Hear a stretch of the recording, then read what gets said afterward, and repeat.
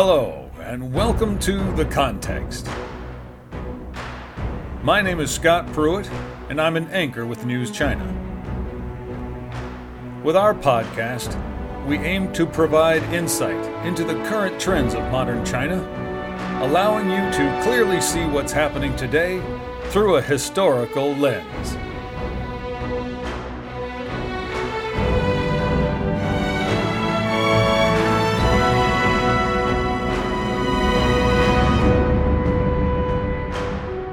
Today, we'll tell the life story of an encyclopedic figure at the turn of the 20th century who was best known for his advocacy for modernization and social reform, as well as his contributions to Chinese literature, philosophy, and political thought.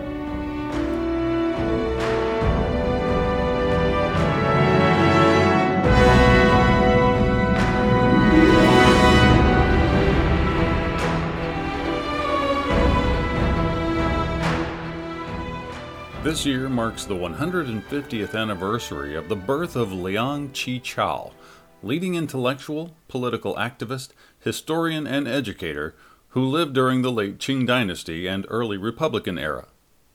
Throughout this year, a series of events will be held across the country to pay homage to his legacy.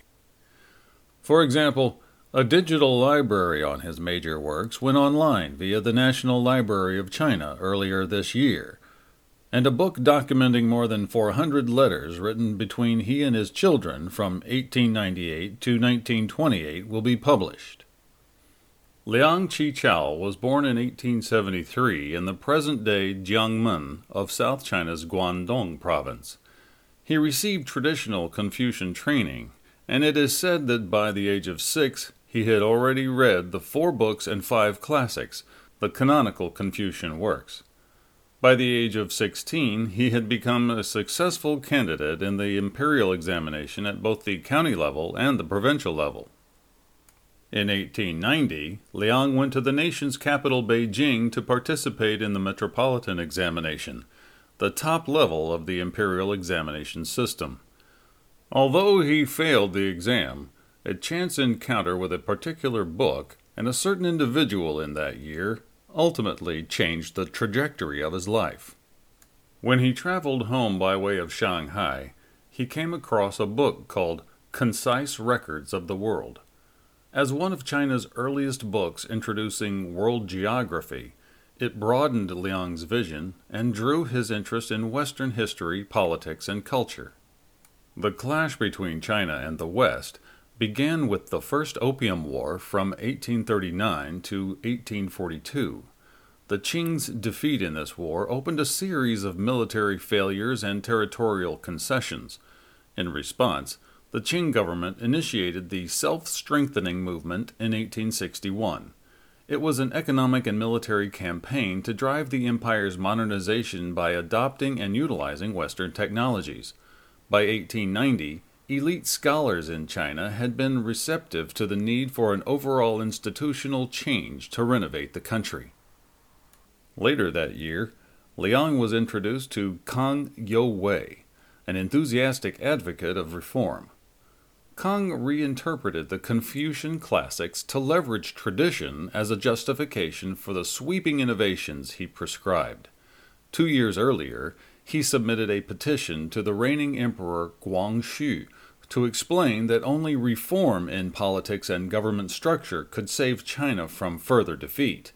Liang Qichao admired Kang's unique views and bold actions. He abandoned the orthodox teachings he had pursued and became a disciple of Kang Youwei. After the Qing's defeat in the First Sino-Japanese War in 1895, Kang Youwei and Liang Qichao led more than 1,000 participants of the imperial examination to protest the humiliating terms of the treaty with Japan. In reaction to the Qing's repeated defeats and humiliations, as well as the inadequacy of the self-strengthening movement, they petitioned for further reforms to strengthen the nation. After the protest and petition, Liang Qichao was invited to preside over the Shanghai-based newspaper, The Chinese Progress. Under Liang, the newspaper developed into the most influential reformist newspaper during the late Qing dynasty. By embracing the effectiveness of the Western press in disseminating ideas and influencing public opinion, Liang became the first Chinese to use a newspaper as a platform to educate the public and win them over to the reformist cause. The endeavors of Liang and Kang finally won support for change from the sympathetic Emperor Guangxu, who ushered in the 100 Days of Reform in 1898. The reformers managed to put into effect a nationwide reform program through imperial decrees, seeking to move the Qing Empire towards comprehensive and unprecedented institutional change. Suggested changes included streamlining the government, strengthening the armed forces, establishing modern schools, and revamping the 2,000-year-old imperial examination system, just to name a few. Had the reforms succeeded, China could have entered the modern era without revolutions like the Meiji Japan. Unfortunately, as its name suggested, it lasted barely over 100 days. Empress Dowager Cixi and her conservative supporters put it to an abrupt end by placing the emperor under permanent house arrest and executing or imprisoning many of the reformers. Liang narrowly escaped arrest himself and went into exile in Japan, where he pursued an influential career as a writer and publisher and became known as the forefather of Chinese journalism. It was during his stay in Japan that Liang underwent the fundamental transformation from a Confucian intellectual into a modern nationalist. He abandoned the pre-1898 belief in the Mencian ideal of the benevolent ruler and emphasized the need for each individual to assert his rights actively. He concluded that national power depended on each individual's cultivation of self-reliance, self-respect, and the spirit of independence. His thoughts were crystallized in the widely circulated 1902 essay, Discourse on the New Citizen. His writings during this period had a far-reaching impact on the minds of educated Chinese. Hu Shi, a leading scholar in the emergence of modern China, attributed the success of the 1911 revolution, which led to the downfall of the Qing dynasty and the establishment of the Republic of China, first and foremost to Liang Qichao. American journalist Edward Snow also credited Liang as the spiritual father of the 1911 revolution. Liang concluded his exile in Japan and returned to China in 1912. Hoping to expand constitutional democracy, he joined the cabinet and sided with Yuan Shikai, president of the Republic of China. However, Yuan was neither Republican nor Democrat. He viewed the presidency as a stepping stone to the imperial throne. When Yuan attempted to revive the imperial throne and place himself upon it in 1915, Liang organized successful resistance by penning a sensational article in the newspaper. After 1917, Liang retired from politics and taught at Tsinghua University in Beijing. Later, he served several other positions, including director of the present-day National Library of China. During what would be the last decade of his life, he wrote many books documenting Chinese cultural history, Chinese literary history, and historiography. He founded the Chinese Lecture Association and brought many intellectual figures to China, including Nobel laureate Rabindranath Tagore and German philosopher Hans Adolf Edward Driesch. Liang proposed that evolution in literature hinged upon the transformation of archaic literature into vernacular literature. The new style of writing he advocated gained great popularity, paving the way for the emergence of vernacular Chinese during the May 4th movement in 1919. Liang also influenced many of his students in producing their own literary works. They included legendary poet Xu Zhimo and renowned linguist Wang Li, who established linguistics as a modern discipline in China. As a father, Liang Qichao was committed to the education and development of his children. He believed that education was the key to social progress and instilled this value in his children from a young age. All 9 of his children went on to achieve substantial success in their own right.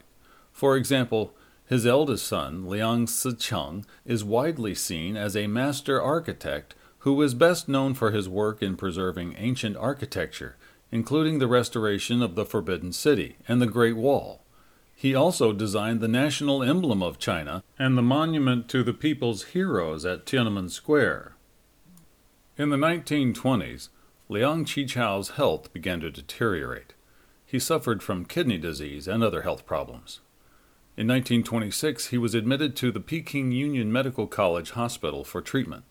The hospital was founded by the Rockefeller Foundation in 1921 and was considered to be one of the best in China at the time.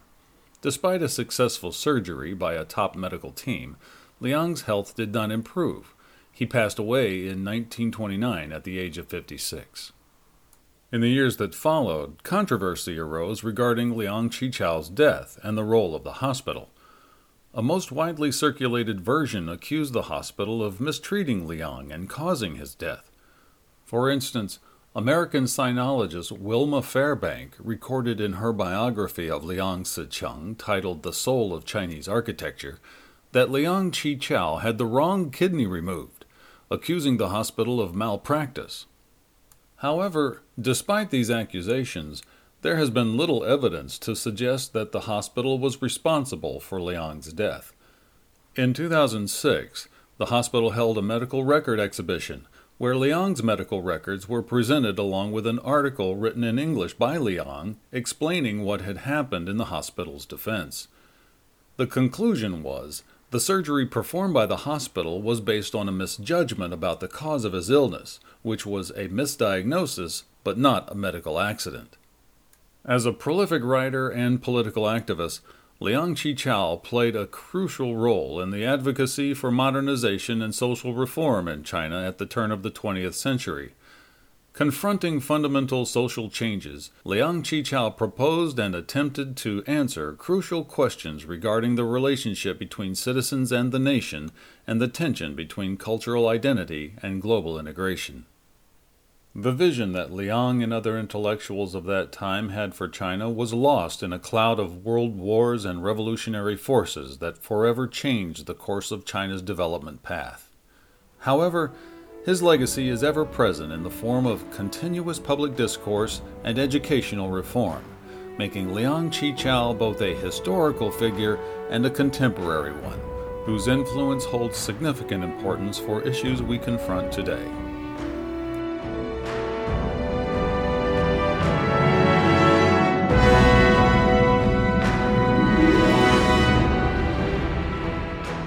Well, that's the end of our podcast. Our theme music is by the famous film score composer Rock Chun. We want to thank our writer Liu Wei Tao, translator Yang Guang, and copy editor Pu Ren. And thank you for listening. We hope you enjoyed it, and if you did, please tell a friend so they too can understand the context.